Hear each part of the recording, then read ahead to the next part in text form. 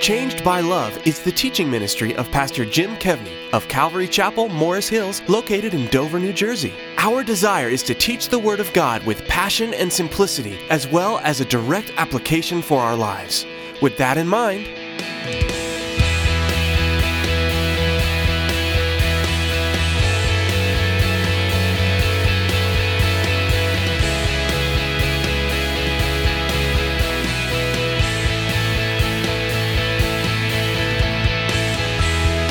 they had repented, turned to God, believed, put their trust in Jesus Christ.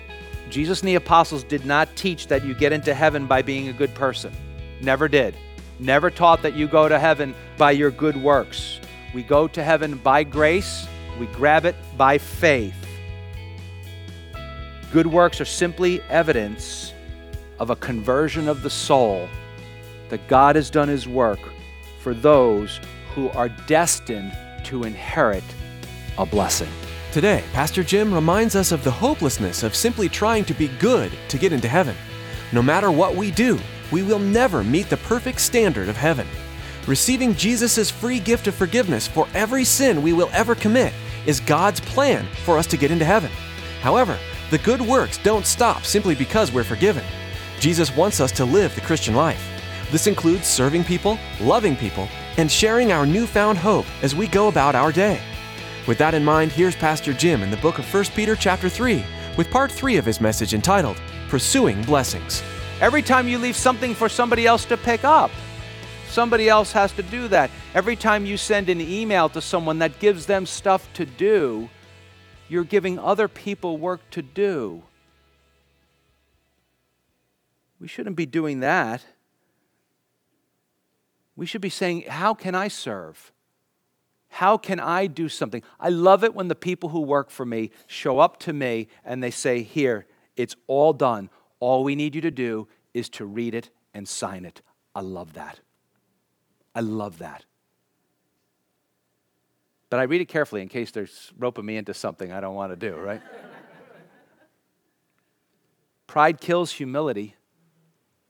Philippians 2 says that Jesus humbled Himself. God Himself became a man and died on the cross.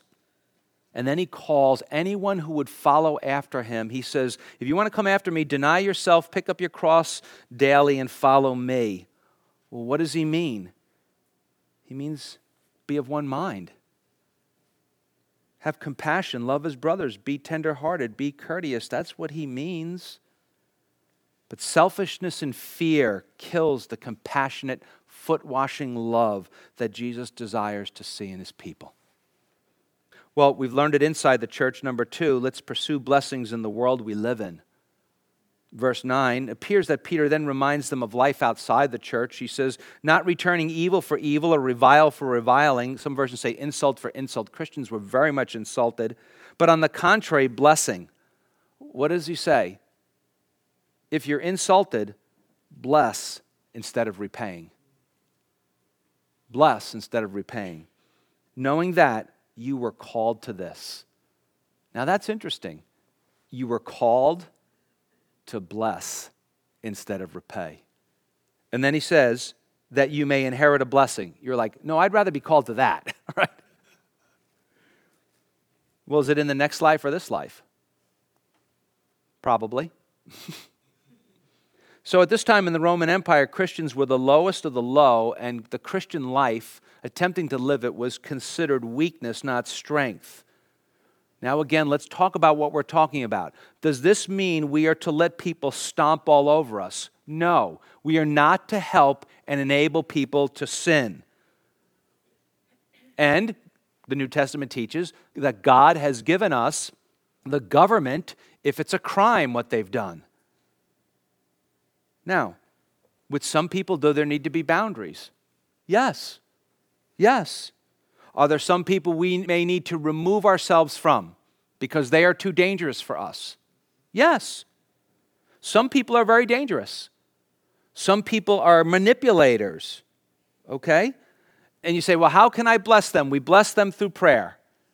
We say, God, would you send somebody else who's not in danger of them, who can stand up to them, who sees them for what they are, and would you please crush them with the gospel? because that's what it takes. It takes to be crushed by the gospel. And maybe if it's in a workplace, you say, well, I can't do that. I'm with them. What is Peter saying here? Be kind in your responses. Not sarcastic, but kind. We all have to realize the desire for vengeance and retaliation is part of the human condition. The Bible says an eye for an eye. People go, well, do you believe that eye for an eye stuff? That simply means that the punishment should fit the crime. But man, somebody takes our eye out, what do we want to do? Give me your eye, your ear, your nose, a couple legs, right? Your stomach, your heart. I want it all, right? Because we want to repay.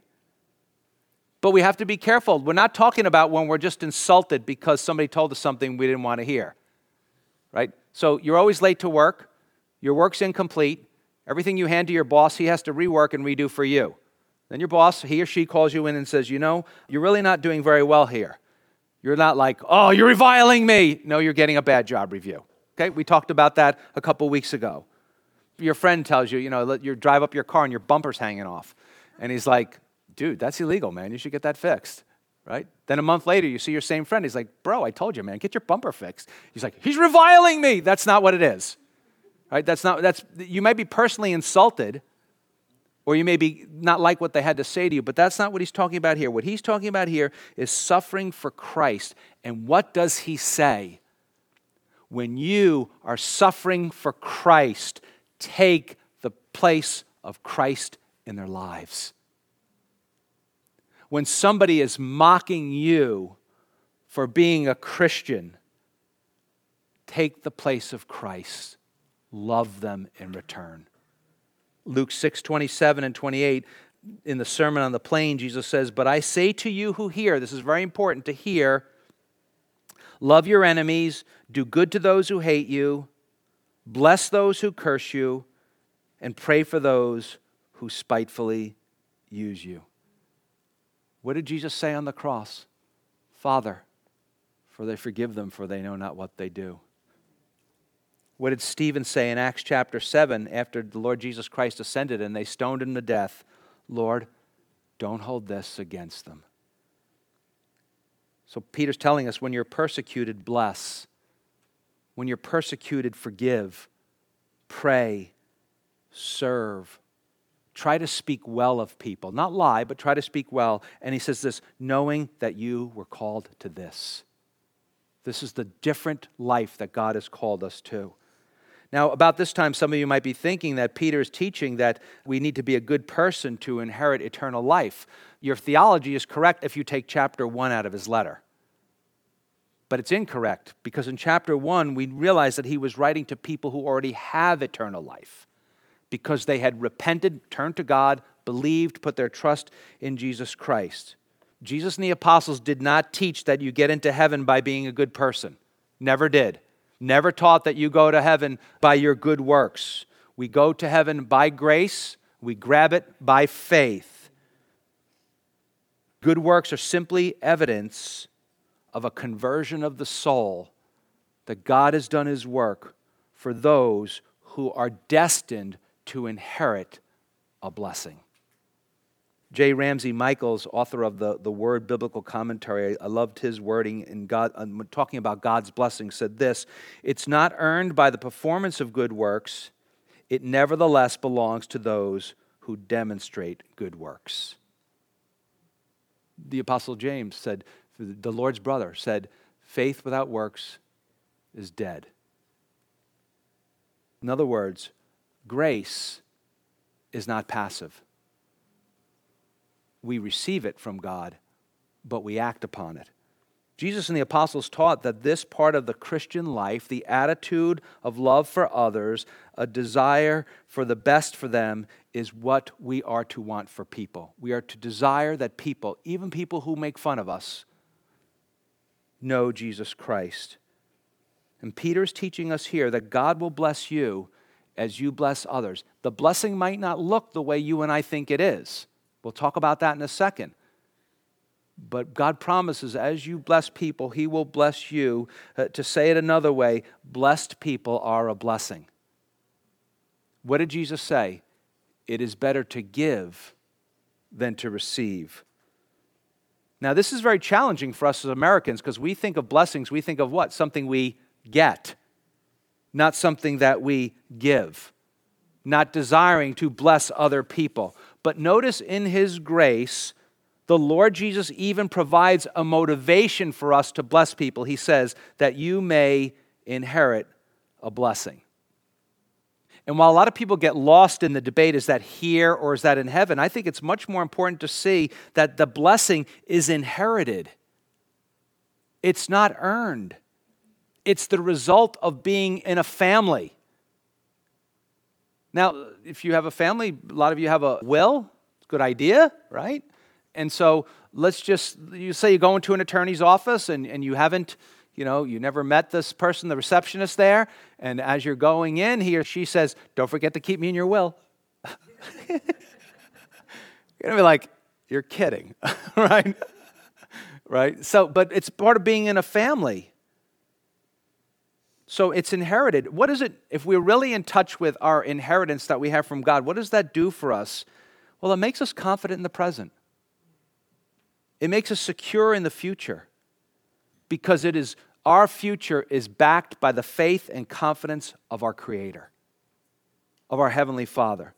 Jesus said this, Matthew 25:34, then the king, who's the king? He is, will say to those on his right hand, in the Bible, those that are going to heaven, that have turned to God and put their trust in Jesus, come you, blessed of my Father, inherit the kingdom prepared for you from the foundation of the world. So, we are called as Christians to bless and inherit and to bless. They all just work together.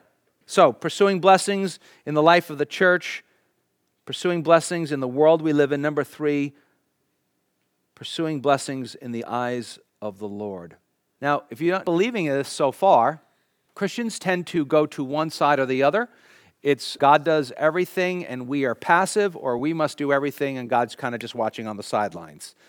Instead of holding the proper Bible tension, this is why you need to go through the Bible with a fine-tooth comb. And the tension of God, yes, God saves our souls, but He didn't save us to be inactive. He saved us to live for Him, to represent Him in the world. The gospel is the greatest news ever. That if you put your trust in Jesus, He will hold no sins against you, and He will reward you for the good He gave you to do. You know it's a spiritual battle because that's the best deal ever. That's the best deal ever. So if you had trouble with this, listen, look what he says here in verse 10.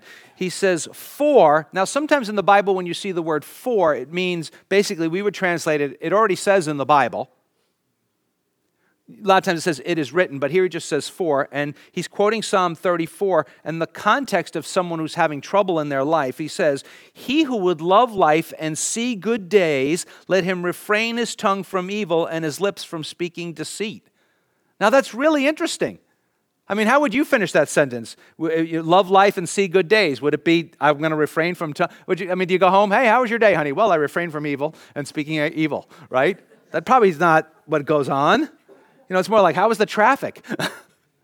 Verse 11, let him turn away from evil and do good, those who love life and see good days.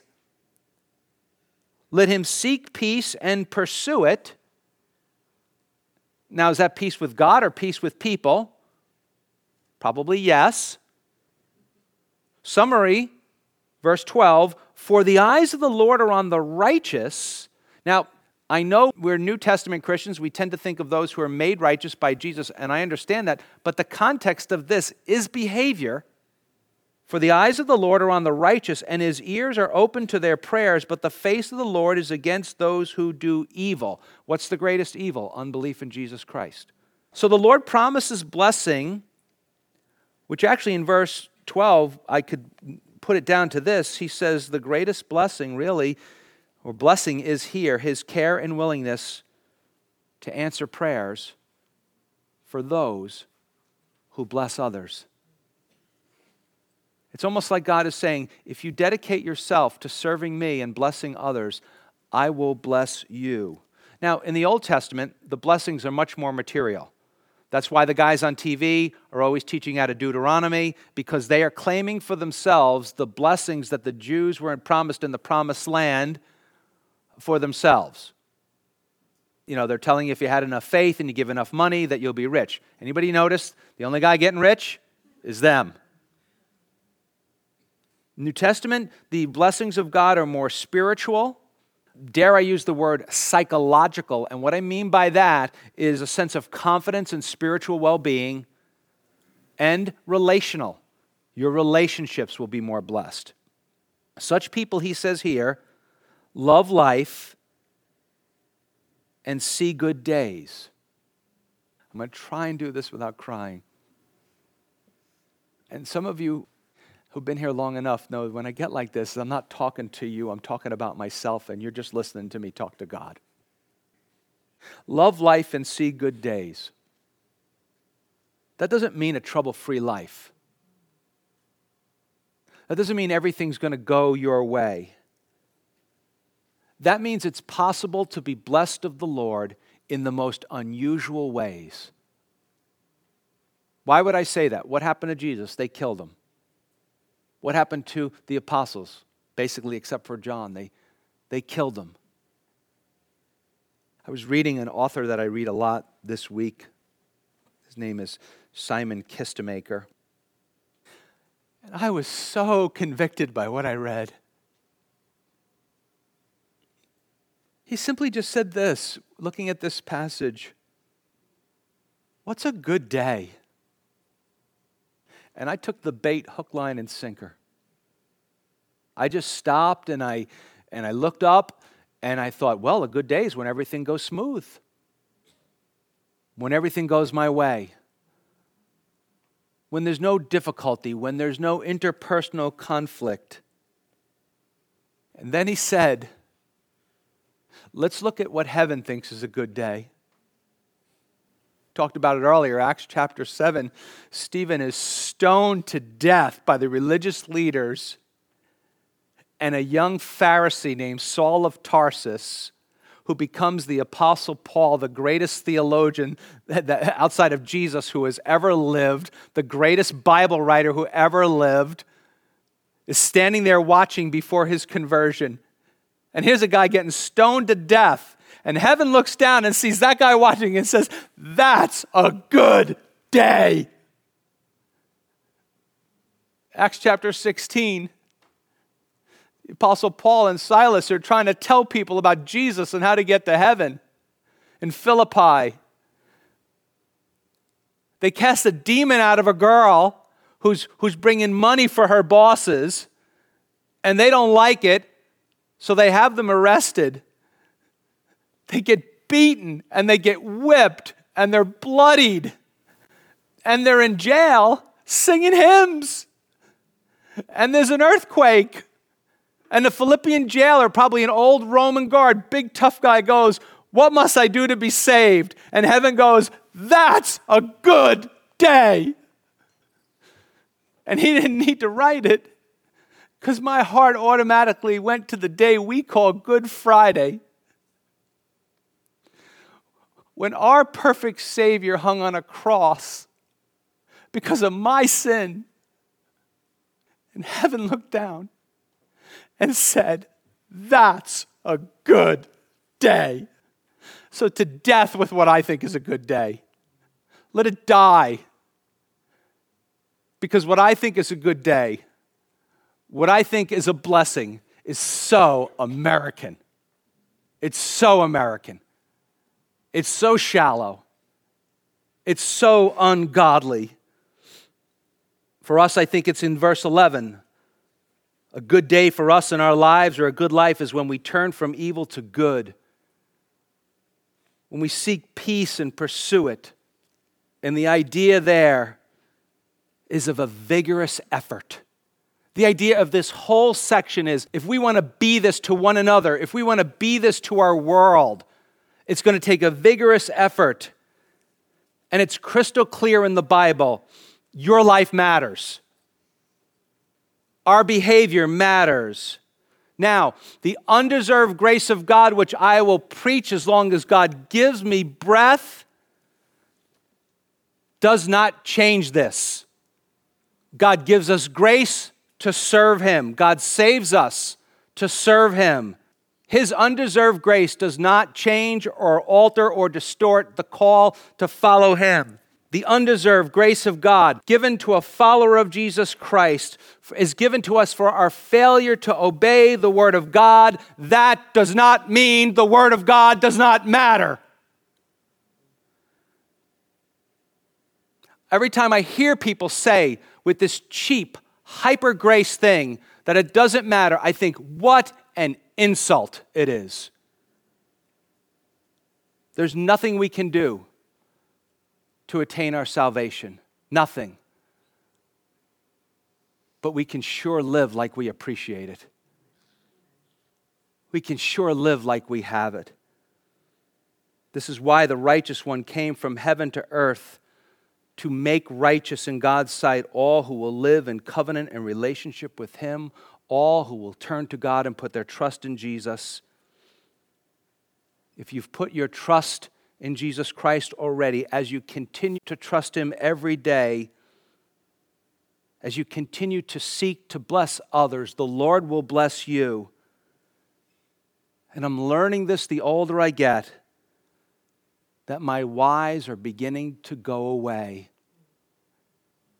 And my whys are being turned into, I know you see me. I know you hear me. And I know you love me. And honestly, and I may have some of you decide to leave this church over this next comment, and that's okay. Honestly, that's the greatest blessing that the Word of God offers. Is when God comes to you and to me and says, here's the blessing I offer you. I offer myself to you. Question is simply this. Is that enough? Is that enough? Is Jesus enough? The bad news, if you're not a committed follower of Jesus Christ, it says here, for his followers, the Lord's eyes, which is the Lord's favor. That's what it means. The Lord's eyes, favor on those who've put their trust in Jesus. The Lord's eyes, if you haven't, his favor is not upon you. It actually says something really bad. It says that his face is against you. The good news is that can be changed right now. Not based on your behavior. All we bring to our salvation is the sin. It's like, what'd you bring? I brought the sin, right? No. It's just change in who we're putting our trust in. No longer trusting in ourselves and putting our trust in Jesus. Friend, do you realize that Jesus Christ pursued you by dying on the cross? And now you have the opportunity to respond to him by putting your trust in him. Jesus pursued you so you could start pursuing him. And again, we've heard a lot today. And again, I want to tell you, don't feel guilty. Feel empowered that this is what God has for you. When that dumb voice in your head starts to condemn you, not your dumb voice, the other dumb voice, and says it's not good enough, you say, you're darn right it's not good enough, but it doesn't have to be good enough. It has to be the best grace-motivated effort that I can put on the pavement today, because my God is with me every day, every step of the way. And why don't you go take a coffee break, man? Because I'm not what I used to be, and I'm certainly not what I'm going to be. By the grace of God. What a church, man, Peter is portraying here, right? What a church. You've been listening to Changed by Love, the teaching ministry of Pastor Jim Kevney of Calvary Chapel, Morris Hills in Dover, New Jersey. Our hope and prayer is that all of our listeners would grow into committed followers of Jesus Christ, and we are overjoyed to play whatever role we can in helping you mature in your faith. Would you like to know more about us? Maybe you'd like to pass on this message to a friend or family member. If so, go to our website at www.changedbyloveradio.com. Maybe you have a question or need some guidance. We don't want to replace your pastor, but we are here to help.